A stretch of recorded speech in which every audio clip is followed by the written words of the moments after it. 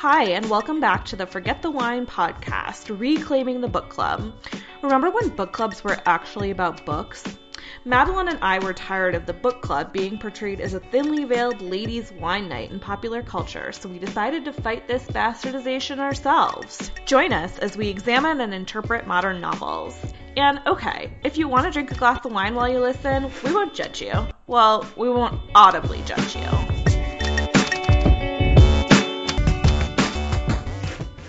Okay, hey everyone, this is Madeline. I'm currently speaking to you from the French countryside near Limoges, sort of in central France. And today I painted a chair, I watered the garden, and I'm just enjoying the beautiful bird song and picturesqueness that is the French countryside. And I'm joined here by Laura. Hi, Laura. Hello. Yes, I'm not quite as glamorous, but it is spring in Minnesota, so things are getting a little bit more tolerable around here. We had 20 inches of snow on April 15th, and it's finally melted off, and we're enjoying the sun. So this week we'll be discussing A Visit from the Goon Squad by Jennifer Egan, which was published in 2010 and won the Pulitzer for Literature. So we'll get into a little bit why we're reading a book that was published so long ago, relatively, since we've been choosing more modern books to read. First, I just kind of want to get into a quick summary of the book. Since it spans so many different stories, I'm paraphrasing Will Blythe's review from the New York Times because I thought he did a good job of synthesizing the tone of the book. So he says, "How wide a circumference can Egan achieve in A Visit from the Goon Squad while still maintaining any sort of coherence and momentum? How loosely can she braid the skein of connections and still have something that hangs together?" She hands off the narrative from one protagonist to another in a wild relay race that will end with the same characters with which it begins, while dispensing with them for years at a time. The story starts with Sasha, a kleptomaniac who works for Benny, a record producer, who is a protege of Lou, who seduced Jocelyn, who was loved by Scotty, who once played guitar for the Flaming Dildos, a San Francisco punk band for which Benny once played bass guitar, before marrying Stephanie, who is charged with trying to resurrect the career of bloated rock legend Bosco. So basically it just kind of goes on and weaves this web of characters who are all interconnected. So all of the above takes place in 13 chapters covering 40 years or so, ranging backwards and forwards in time, each composed from a different point of view. So there's 13 different centers, 13 different peripheries, and yet everything hangs together, connected by a tone of simmering regret arising from love's wreckage and time's relentless devouring. So it really is, we'll be talking about it kind of in sections because it's divided into 13 chapters that have all different narrators and do in some sense stand alone as short stories. So we'll be referring to chapter names throughout to delineate between the different stories. Yeah, and one thing, Laura, did you get a sense of, even though it is 13 different narrators and different tones in the book, did you get a sense of any protagonists or any sort of main characters that the book seemed to revolve around as you were reading it? To me, I literally drew a web of characters while I was reading the book just to track how everyone's connected, because as you got a sense of in the synopsis, it was like, this person's eighth cousin who was married to this person who worked for B. That is really how the book progresses. But anyways, at the center of my web were Sasha and Benny. So record producer Benny and his kleptomaniac assistant Sasha. And everything kind of webbed out from those two. Would you agree? Yeah, absolutely. Those and the book starts with Sasha's section, and from there, and the second one is Benny's, and from there it really does progress. It seems as if everyone in the book is connected to that onset and that core. And I was just watching an interview with Jennifer Egan today, where she does blatantly say that they were the two protagonists to her narrative as well. Yeah, and it's interesting how you get a sense of that, even though there are 13 different perspectives going on throughout the novels. Well, let's talk a little bit about why we chose this book that was published in 2010. We've been choosing more recent books, and actually in our docket, in our plan, we had started to read another book by the same author, Manhattan Beach, which was published, I think, in 2017. So it was Jennifer Egan's most recent effort. So we started with Manhattan Beach. I think we both had the audiobook version, and we were chatting to each other as we went and could barely make it through the first third of the book. I think I got almost halfway before I said, let's call it quits, even though I really hate to abandon a book. It's very rare for me, but Manhattan Beach was just it was a dud for me. It was too slow. It was very much focused on a lot of telling versus showing. A lot of the characters were very blatant in their introspection to a point where the tone became very dry. And it didn't seem very in place with the time set. There were these gangsters and mobsters that were really, really introspective and aware of gender roles and the place of women in society. And it didn't really strike a very true chord with me, and had a lot of trouble holding my attention. And it was interesting because I started reading Goon Squad because I had heard such good things about it. And I think, Laura, you mentioned that it was a good book, and that might be why you were interested in Manhattan Beach. And I was just blown away by how engaging Goon Squad was in comparison, and how that tone of the characters being very introspective and very having a lot of insight into their psyches worked so well in Goon Squad and really fell flat in Manhattan Beach. What were your thoughts on that, how we progressed with that book? Yeah, so I read Goon Squad when I was 20 when it came out, and I really liked it, and I was struck by how fun of a read it was, even though it was this Pulitzer-winning piece of literature, and I was in school at the time with a bunch of other assigned reading. This was like candy to read. It went so quick and down so easy, fast-paced. It sounded like it was coming from a modern perspective. So I was excited to try Manhattan Beach, even though it's a genre historical fiction, which I generally steer way away from. Egan's writing was strong enough to make me give it a chance. But I was so bored by this book, I can't even tell you. I just truly could not get through it. And I think one of Egan's strengths in her writing is setting a place and drawing characters and letting us know who characters are with just a little piece of information or a little quirk as soon as we first meet them. And with something with a super wide scope and literally probably 100 plus characters like Goon Squad, I think her writing style is really well suited for that, because we get just a quick look at all these characters, and she's so efficient with word use that we know a ton about them right away. But Manhattan Beach has a much smaller scope. Yeah, and it was somehow very repetitive. It really did feel as if I was sloughing through a lot of stuff about old car models and there were constant references to the time period that made me feel like Egan was just trying to show us how much research she did versus her incorporating it and using it as a part of the narrative, as a way to strengthen the story at its core. The story was really lacking for that novel for me as well. But like you said, a lot of those traits worked really well in Goon Squad, which is why we chose to talk about Goon Squad in this conversation rather than focus on Manhattan Beach.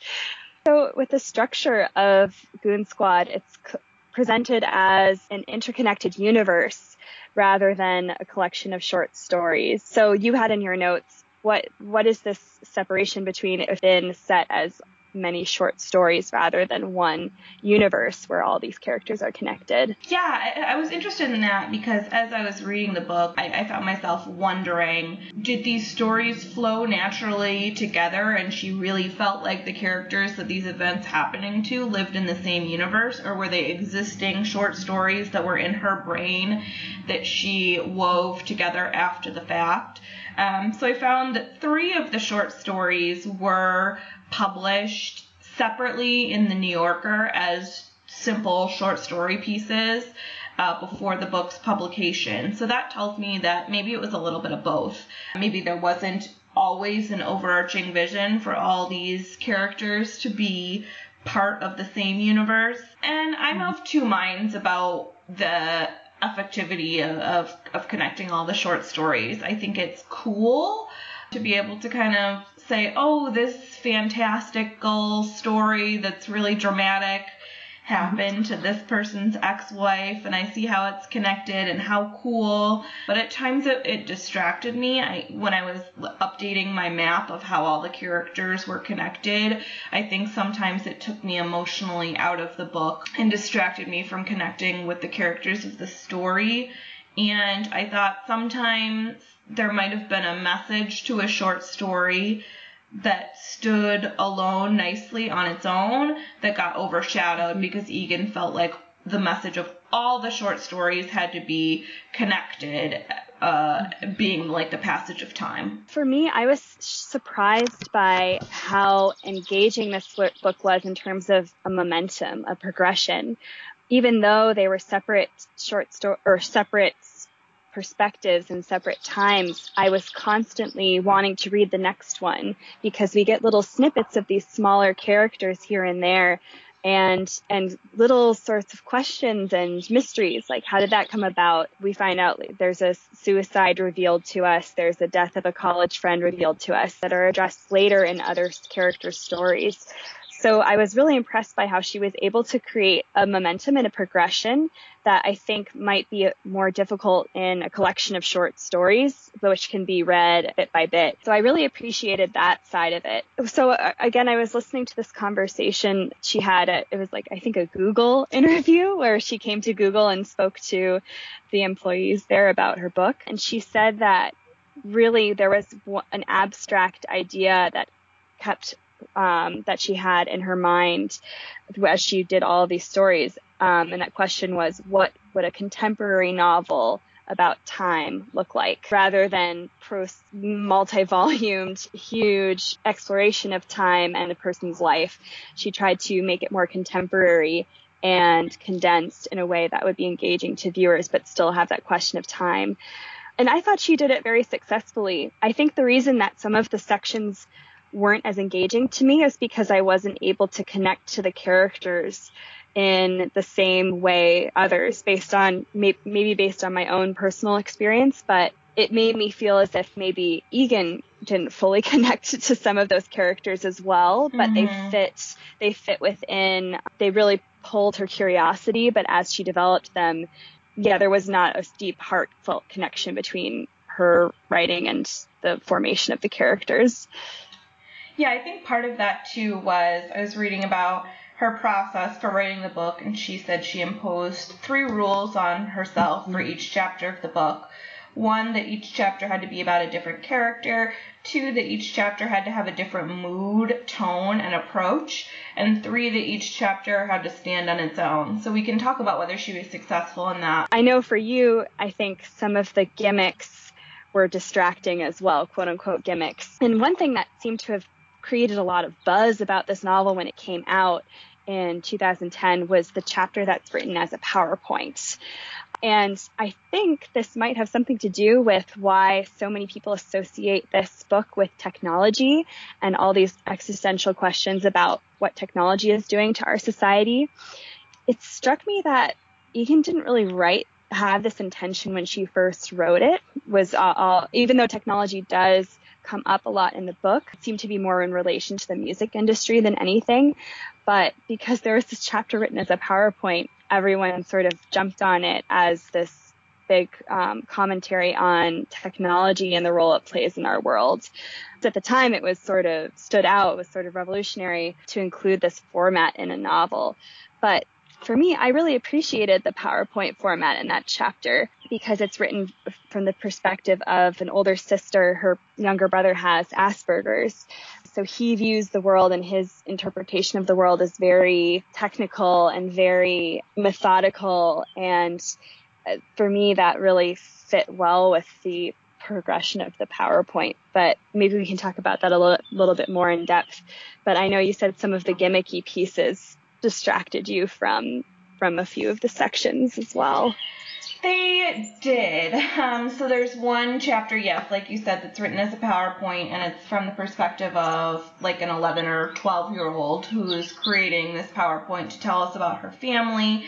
Then there's another chapter that's written in the second person, and that's, I understand the reason why she wrote both chapters that way. It makes a lot of sense. The chapter written in the second person is about a character who's in a lot of emotional turmoil, and I think it is emotionally affecting for the reader for us to feel extra connected there, and that the narrator be speaking to us and putting us in the shoes of this character that's having such a struggle emotionally. But it also kept pulling me out of the story just because it felt so effortful that she was separating these 13 stories and writing them all in a different way.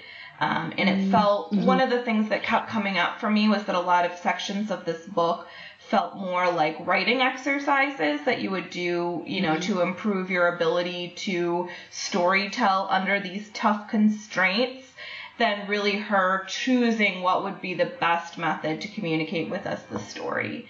But I do want to put a disclaimer out there. I think I'm coming off like more negative about this book than I really feel. And I love a lot of this book. I think it flows really nicely, and I totally enjoyed the time reading this. But just for the sake of a discussion, I felt less positive about the chapters that were non-traditionally than you did, I think.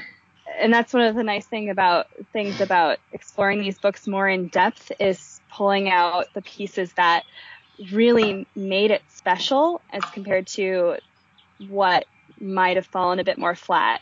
But yeah, do you want to talk about some of the sections more in depth that really worked well for you, that you found to be poignant and well written? Yeah, I would love to. First, one of my favorite sections is titled Ask Me If I Care, and it's the story of Benny, the record producer's high school punk rock band, and it's told from the perspective of probably a 14-year-old girl, and it really, for me, beautifully captured the scary, exciting feeling of growing up, and things feel fun and new, but also so scary. And a lot of the story focuses on record producer who's Lou, and he is older and creepy, and he's in a relationship with our narrator's best friend, who's also 15, 16. He is just such a well-drawn creep to me, that it really had an emotional impact on me when reading it. Did you feel the same? Yeah, I think both of those elements she did so well, that sort of coming of age, rage against the world. One of the quotes, they're in this punk band together, as you've mentioned, and the narrator of the chapter, Rhea, I believe, says, "Where we live in the sunset, the ocean is always just over your shoulder, and the houses have Easter egg colors. But the second Scotty lets the garage door slam down, we're all suddenly enraged, all of us."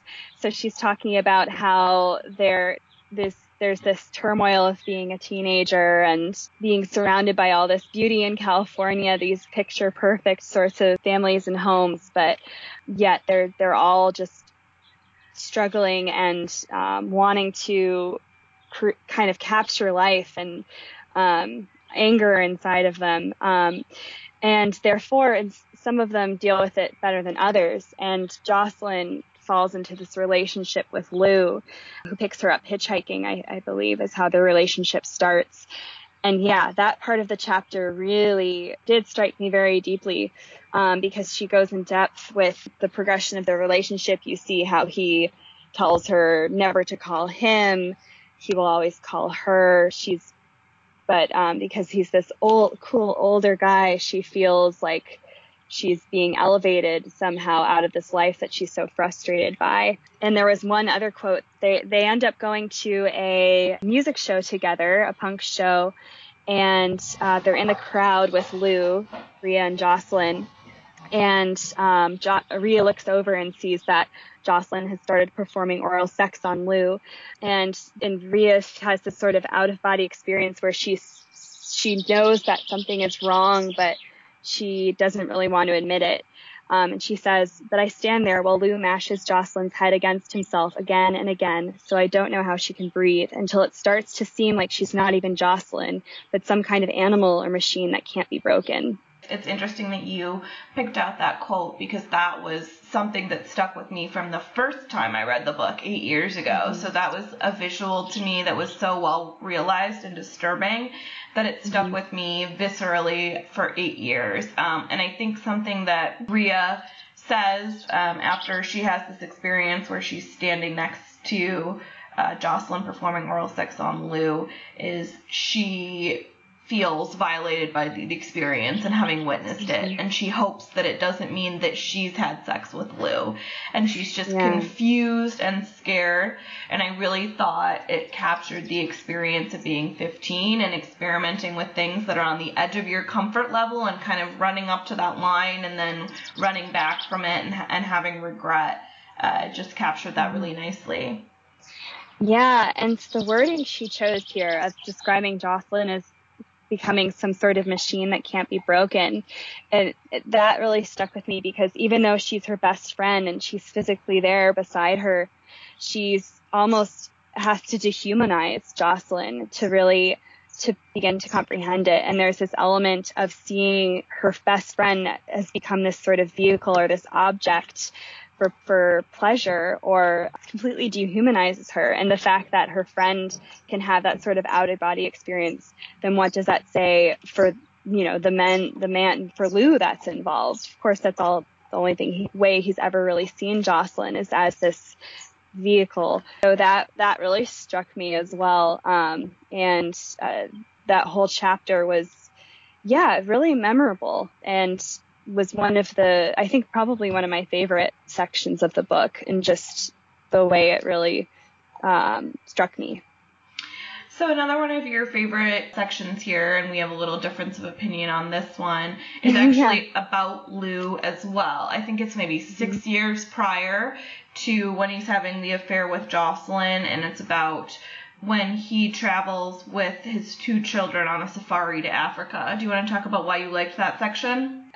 This focuses on it has rather than the first person narration, it has third person narration, and you move between perspectives of characters. So you sort of see things from his daughter's side, from the girlfriend's side, Mindy, and from the son's side, Rolf.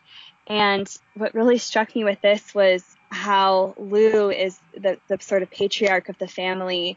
How I think Rolf is pretty young. He's like 11 years old, maybe. Mm-hmm. But how he is slowly starting to realize the man that his father is. And his older sister has already begun to see it and rebel in her own way. She's dancing with the men in the safari just to make her father angry. And Lou reacts by pulling Rolf aside and taking him into his confidence. And he tells him, women are crazy. Your mother was crazy, or she wasn't crazy enough in the right way. When later he gets an inkling that Mindy might have not be faithful to him, he tells his son, women are cunts. It was really interesting for me, because it's like watching the innocence of this young boy being shattered in slow motion, piece by piece, within this sort of intense family trip, where they're spending lots of time together. And he knows that something is wrong, and he knows there's something wrong with the relationship with Mindy, and he feels inexplicably rageful at her, for ways he can't explain. But he doesn't fully understand it. So that for me is why I really enjoyed reading this chapter, was watching the dynamics of this family and watching how this feeling of male sort of power and Lou's sense of needing to win is why he ends up marrying Mindy, and this sense of ownership that he needs to feel over his family and over him needing to have the upper hand in his relationship. So I found all of that very fascinating, but it sounds like you didn't really enjoy this chapter quite as much. Yeah, and I don't know whether it was because the characters were just so unpleasant to spend time with. I also think it's important for the rest of our discussion to note that Rolf, we learn in the next short story, he ends up committing suicide later in life. So I think we're left to wonder what kind of an effect growing up with Lou and with that vision of relationships being power struggles, like you're saying, rather than something that's built in love, affected him, and how that can break a person. I guess with the Safari chapter, the moment that really stood out to me is when Lou learns that maybe Mindy was cheating on him with the Safari guide, and he says to Rolf, all women are C-words. It felt like this chapter was a bit of an excuse to throw that punchline in, and it was kind of all leading up to that moment where we see how vile Lou really is and how he kind of just turns on all women as a gender as soon as he feels threatened. So I guess I just maybe wasn't up for an exploration and spending more time with like these vile men who think that they're entitled to women's attention and devotion, when we know Lou's obviously not faithful in his relationships. He's assaulting girls in punk clubs and all of that. So maybe I don't know that there was any issue with the writing that I had here. I think I just was exhausted by the character of Lou and didn't want to spend any more time with them. And it sounds like Out of Body was another chapter that, this is one of the unique ones that we talked about that's in the second perspective that really struck you. And it struck me as well. Yeah, do you want to talk about what you enjoyed with this section? Yes, I just, for the first time through this book, like I said, it's entertaining and it clips along at such a good pace that you always want to start the next chapter. But Out of Body was the first time that I felt really emotionally affected by this book. It's about Rob, who goes to college with Sasha and her boyfriend Drew, and Rob is deeply, deeply in love with Sasha. He also has some emotional issues. He's attempted suicide, and we find out that he's also had a sexual encounter with Sasha's boyfriend Drew. But at least I get the sense that it's a substitution for his love for Sasha. He's just trying to get as close to her as possible. I don't know how much real desire there was there. Yeah, I thought he also had an experience in high school with another guy, though. Is that correct? Yeah. So I think for me, it struck me as more he was really struggling with his sexuality or maybe bisexuality. It's never quite made clear to us because he doesn't seem to fully understand it. But so I think it might have been a mix of that, and he really did feel this strong attachment and attraction to Drew in the way he described him.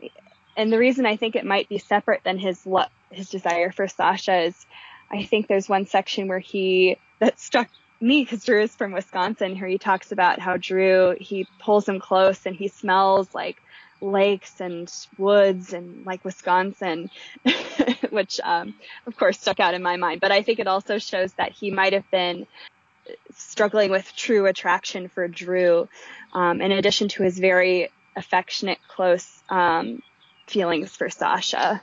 And maybe that's part of what I loved about this chapter, is it does capture the feeling of being 19 or 20 and you feel like you love everyone and any new person that you meet is going to be the one to come and make your life what it is. And there's a scene where Rob has drowned and is inhaling water, and I really love the way that it's written, so I'll just read a passage here. You kneel beside her, breathing in the familiar smell of Sasha's sleep, whispering into her ear some mix-up. I'm sorry, and I believe you, and I'll always be near you, protecting you, and I will never leave you. I'll be curled around your heart for the rest of your life, until the water pressing my shoulders and chest crushes me awake, and I hear Sasha screaming into my face, fight, fight, fight. So I think that this is also, that passage was just affecting for me, and I thought it really captured the feeling of being so in love with someone, feeling like they can really save you. And obviously he's literally in a life-threatening situation there. But also, the whole chapter's been written in second person, and it switches perspective in that passage. It says, you kneel beside her, and then until the water pressing my shoulders and chest crushes me awake, and I hear Sasha screaming into my face, fight, fight, fight. So... Oh, I didn't catch that. Yeah. Actually, that's really interesting. And we find out, actually, that he doesn't survive. He, dies when he's drowning in this passage. So I thought it was significant as he's passing or whatever. Maybe his soul's leaving his body, and also we're no longer seeing from his perspective. As he passes away, the perspective leaves him as well. So I thought that was kind of a cool little writing trick, and was an example of where finally, for me, the content of the book superseded the form. It wasn't just a fun writing trick she was doing. It really made sense here. Yeah, that's really great. And there was another portion of this where I thought the second person worked really well, because Rob has previously tried to commit suicide at this point in the story, and he's always pushing his friends to see how they'll react and how far he can push them, with them being so careful around him. And there's a point where he says, it's all kind of moving and sweet, except you're not completely there. A part of you is a few feet away or above, thinking, good, they'll forgive you. They won't desert you. And the question is, which one is really you? The one saying or doing whatever it is, or the one watching? And I thought that was also kind of a tie-in to the reader as well. We're as the reader, we're always watching what they do, but then speaking in the second person, we're invited to sort of imagine ourselves as the character, to be the one saying or doing. So I really liked that portion of it as well. Yeah, it sounds like maybe that's the chapter that we're in the most agreement on. It's one of the strongest in the book. Yeah, definitely. And so this will be the last outstanding chapter we talk about, but it was one I think I liked better than you did, and it was called Goodbye, My Love. And it's the story of Sasha's uncle going to search for her in Venice because she's run away. Her family's nervous. They don't know where she is. So Ted finds Sasha in Naples, not Venice, sorry, and they go to a dinner and a club together, and he really feels like he's connecting with his niece, and she's revealing a lot about herself and her life in Naples, and they share a really poignant hug in the club, and then he realizes he's been pickpocketed, and maybe Sasha's life in Naples wasn't all that she portrayed it as, and that she's struggling a little bit more than he thought. So the reason I loved this chapter was it was another one that had heart to me, and I loved getting to learn more about Sasha, since she was one of the characters that was most consistent through the book. And there's some beautiful writing in it as well. This is after Sasha has taken Ted's wallet and they've made up afterwards, and she's sort of admitted that she doesn't have this fantasy life that she's woven to him, and that she really is struggling. She says, Ted says, and for an instant he would remember Naples, sitting with Sasha in her tiny room, the jolt of surprise and delight he'd felt when the sun finally dropped into the center of her window and was captured inside her circle of wire. Now he turned to her, grinning. Her hair and face were aflame with orange light. See, Sasha muttered, eyeing the sun. It's mine. So this is after she's revealed that she's sweeping the floors for free rent, but she's trying to kind of convince Ted, I have freedom, I have the sun, this is mine and all I need to live, and that resonated well with me. And I will say that ending, that part of the section, was probably my favorite part, and maybe the only part that I liked from that chapter, actually. Because to me, this one felt very forced and artificial, because Ted, her uncle, he is obviously very dissatisfied in his life, and he takes this opportunity to go get an expenses paid trip to Naples, paid by his brother-in-law, in order to quote unquote search for Sasha. But in reality, he is using the time to find himself and to explore all this art and thinking, oh, I'll eventually get to looking for her. And we hear some background on his dead marriage and his total lack of emotional connection now with his wife. And then of course he accidentally runs into Sasha in the middle of Naples somehow. Like, it all just felt very, predictable to me. And maybe I just had a sense of how Sasha would react from what we knew of her from previous chapters, but I thought, oh, there's no way she's actually gonna, respond well to him being there and trying to integrate himself into her life.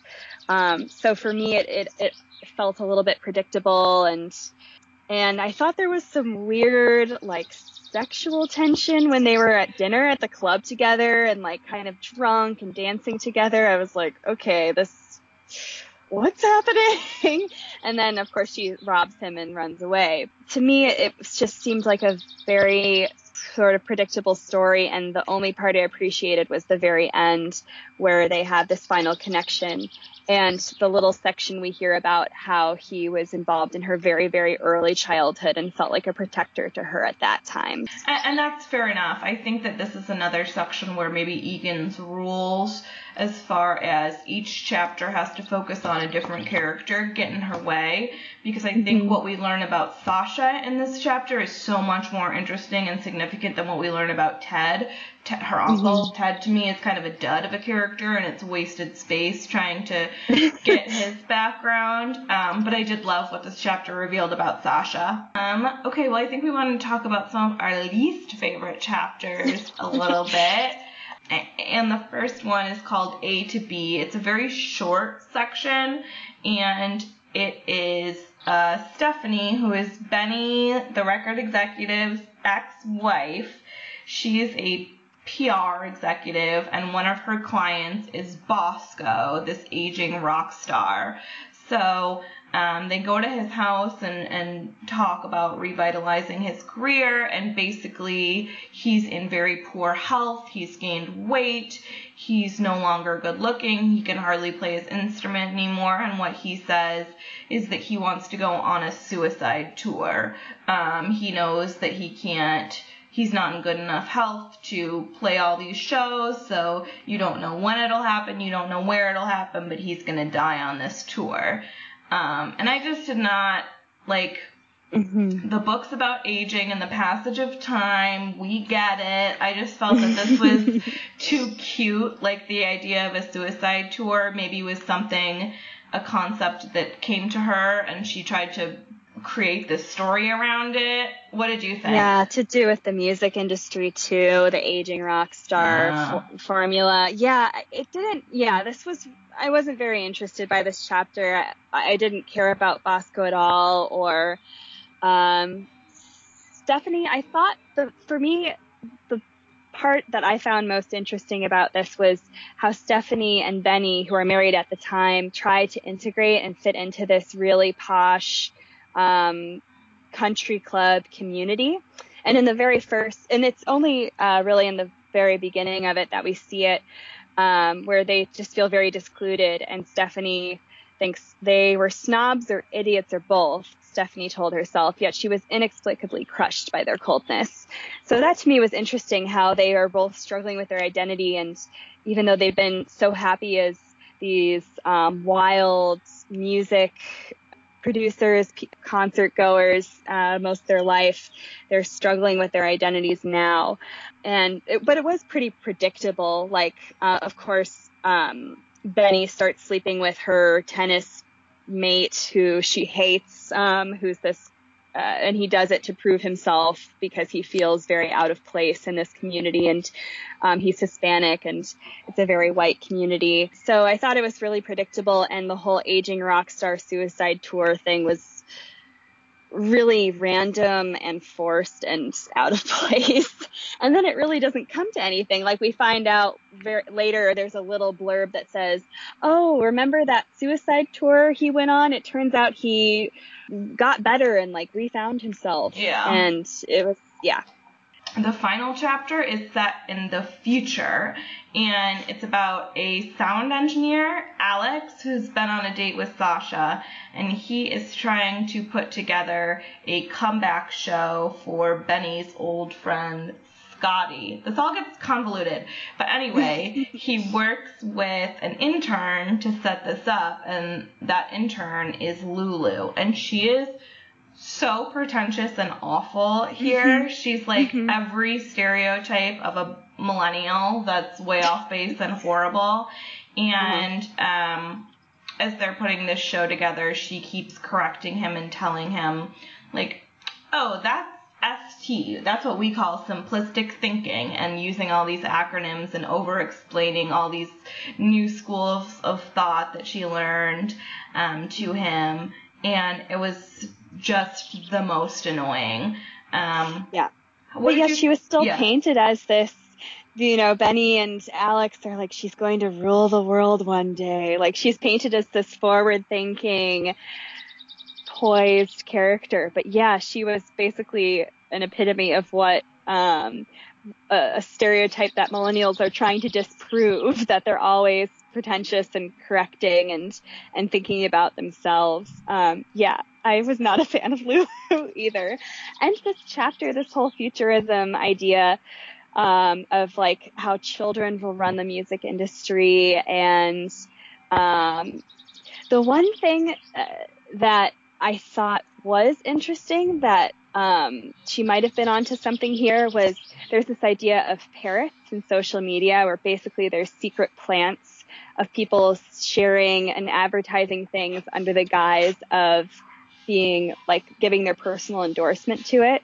But there's a lot of, you are really selling out if you advertise via social media. But now there is this idea of self-branding, and there's all this stuff online now of like building your own personal brand and basically making a living out of living. And that's so trendy and popular right now. So I thought that idea, but it's not frowned upon. It's not secretive. It's very blatant and almost, well, definitely to the point of being obnoxious on social media, where you're getting all of these people who are self-branded. And so that was the only futuristic thing that I found a little bit interesting, but the rest was very,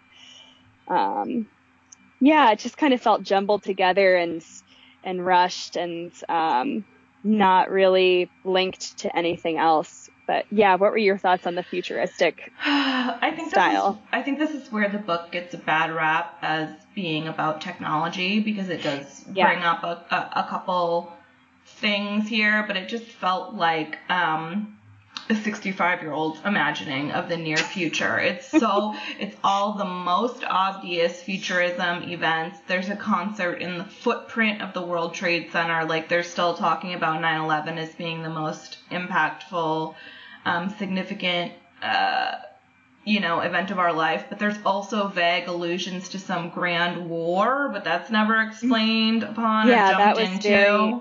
Very unexplained. The kids are called pointers because they use these tablets and devices, I guess, that they're pointing at things. There's overuse of acronyms. And then the most obvious annoying thing was that the younger generation can only communicate meaningfully via T, which is just texting, and they write in abbreviations and whatever. And I just thought that was such a basic concept to harp on here, and it was being treated like it was a much more significant thought than it really was. Yeah, and I think, like I said, it didn't come across to me that Egan was really trying to address themes of technology and how it shapes our lives at all when she wrote this book. But because it was about time and the passage of time, she included events from the past, the present, and the future. And I think this might be why we didn't really enjoy this chapter is because she didn't really value or she didn't really find a lot of meaning in the futuristic chapters because she's a lot more interested in the characters and their relationships to one another. But it was interesting that this and the PowerPoint piece were the things that people tended to grab onto when reading this book. And therefore, and I think that's why she was in that Google interview, because they were interested in how she talked about technology in the book. But in reality, that was a sort of byproduct of what she was intending to do with the book. But interestingly enough, it sounds like it was one of the main reasons that she was awarded the Pulitzer.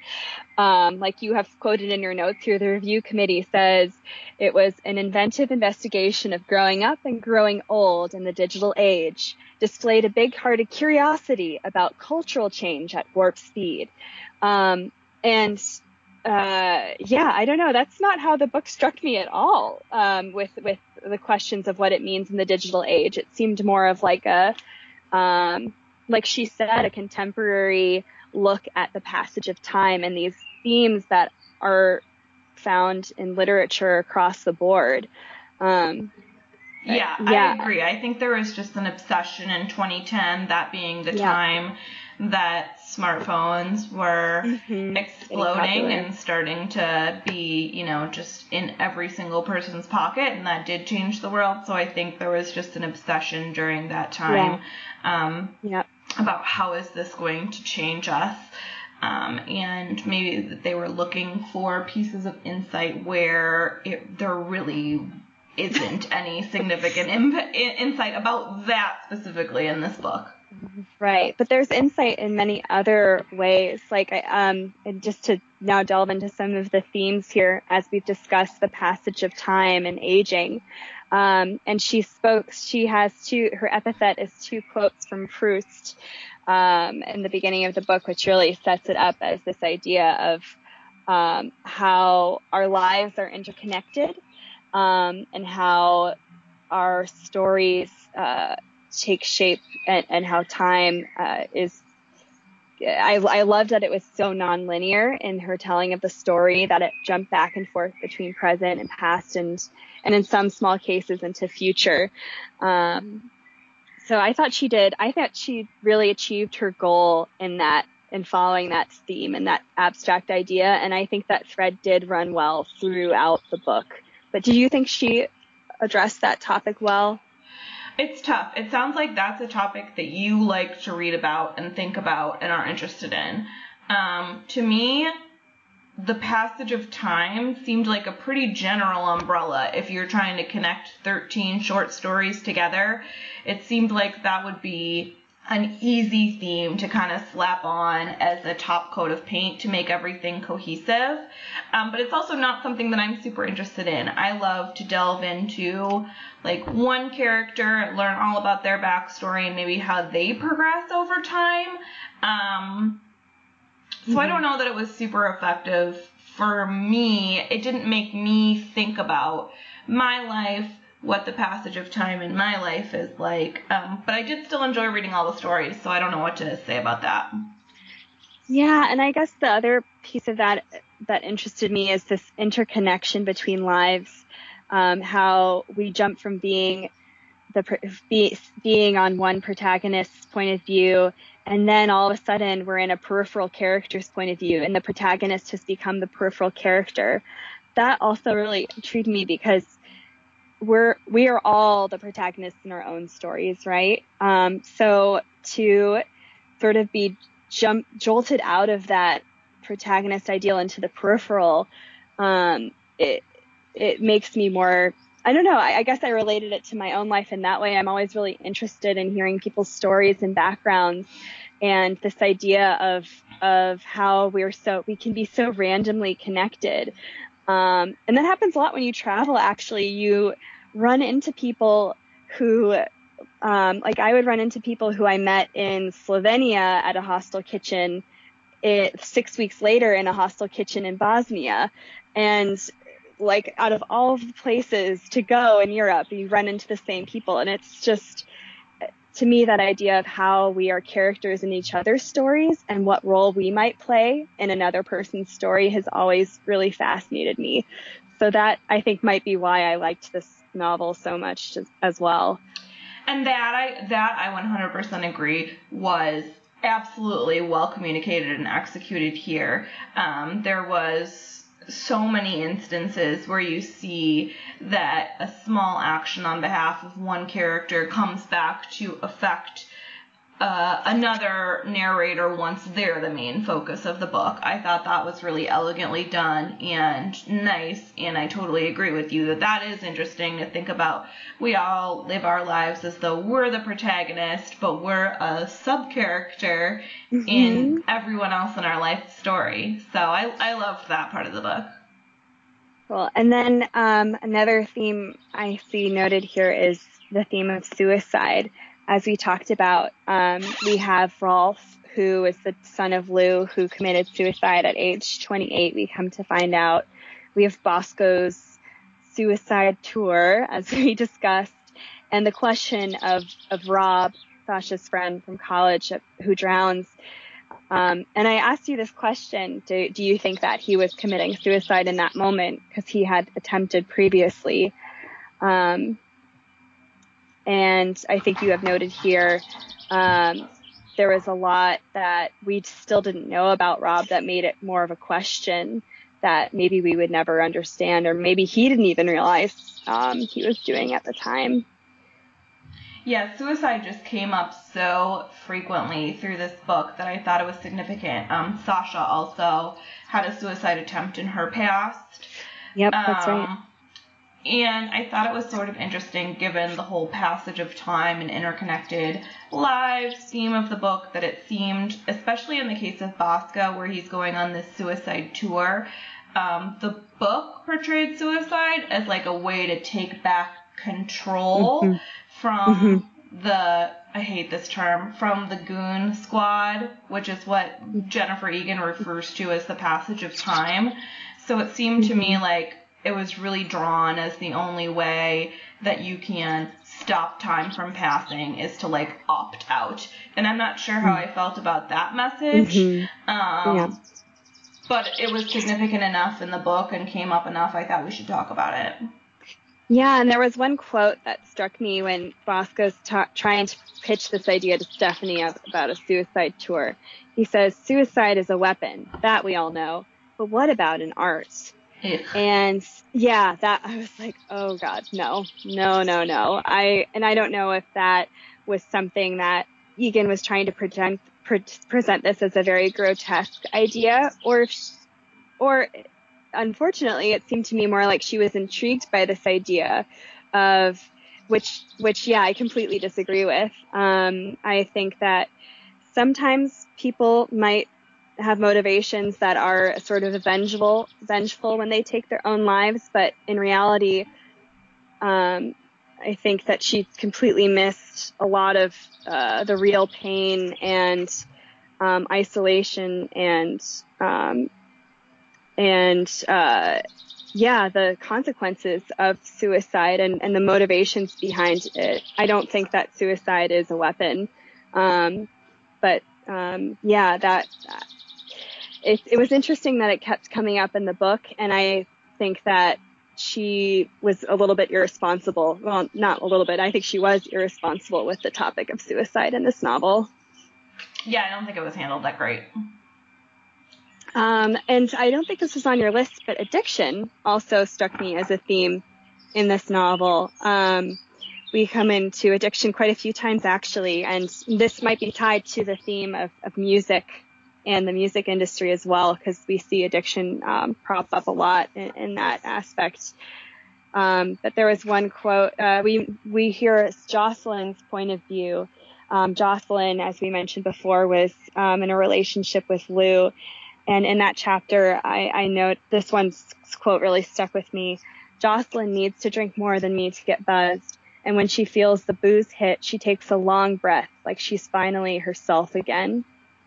And you can see even at age 15, like that is the bones of an addict. Like that is, this idea that she needs that the booze or the high to feel comfortable in her own skin. And then later when we hear her chapter, she's now sober and living with her mother, but we hear some of her story of how she did become an addict and her struggles with that, and how it's a constant struggle for her.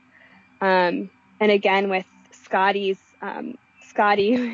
from his chapter, we haven't talked a lot about him, but he was a really interesting character. He was in the punk band with Benny. He ends up getting the girl that Benny liked. But later we see him as an adult, and I think it's pretty apparent that he has some sort of mental illness that's not made quite clear. But he's also self-medicating with alcohol. He eats very little, and he has it was some sort of disgusting booze. Was it Jägermeister? I can't remember. Yeah. Yeah. But we hear this whole chapter from his perspective, and it's very apparent that he is treating his mental illness with alcohol. But what other themes and references to addiction did you find in the novel? Well, Sasha's addiction, not to a substance, but to stealing, is like the one constant in her life. We find early in her life she makes money by stealing and selling it to basically a pimp for him to turn around and churn a profit. And then later in her life she steals wallets or trinkets just to provide her comfort. And that's something that she's trying to break in herself. So it seems like, Sasha moves across multiple countries, multiple relationships, but like her kleptomania is something that really stays with her through all the passage of time. I thought that was interesting. Mm-hmm. Yeah, and even when she's older and she has a family with children, she kind of makes these projects out of different objects and things. But it didn't seem like her kleptomania was still there, but she had this desire still to find solace and comfort in objects and in creating things out of them. But she had found a more healthy way to deal with that. But yeah, do you think Egan was trying to tell us something about addiction, or do you think she was using it as a way to explore more facets of these characters? I sort of think, given that the novel was set in the music industry, that's simply a path that opens a lot of its participants up to those type of temptations. So I think in order to tell a realistic story about the music industry and aging in that industry, you have to address substance abuse and drug use to paint a realistic portrait. What sorts of messages do you think she had about music, if any? Yeah, that's one thing that, even though that was the setting for the book and that a lot of these characters were connected by their careers in music and in the music industry, I don't know how much the novel really said about it. I suppose in the last chapter, Scotty is redeemed by his music in a way, where he starts playing and everyone feels connected by it, and it was a way for him to take back his youth and to temporarily pause the passage of time. But I didn't really feel any other significant messages about music here. It was less about music than the synopsis would have you believe, in my opinion. Yeah, I think so too. It seemed more like she was using it as like that this was just the industry that her main protagonist happened to work in, and maybe just a love for music that connects people through time. How some of these bands, these older bands and things, were sort of a connecting thread that allows people, and it also transports people in time. Hearing old songs and having these connections to a moment in their lives that was triggered by this experience with a song or with music.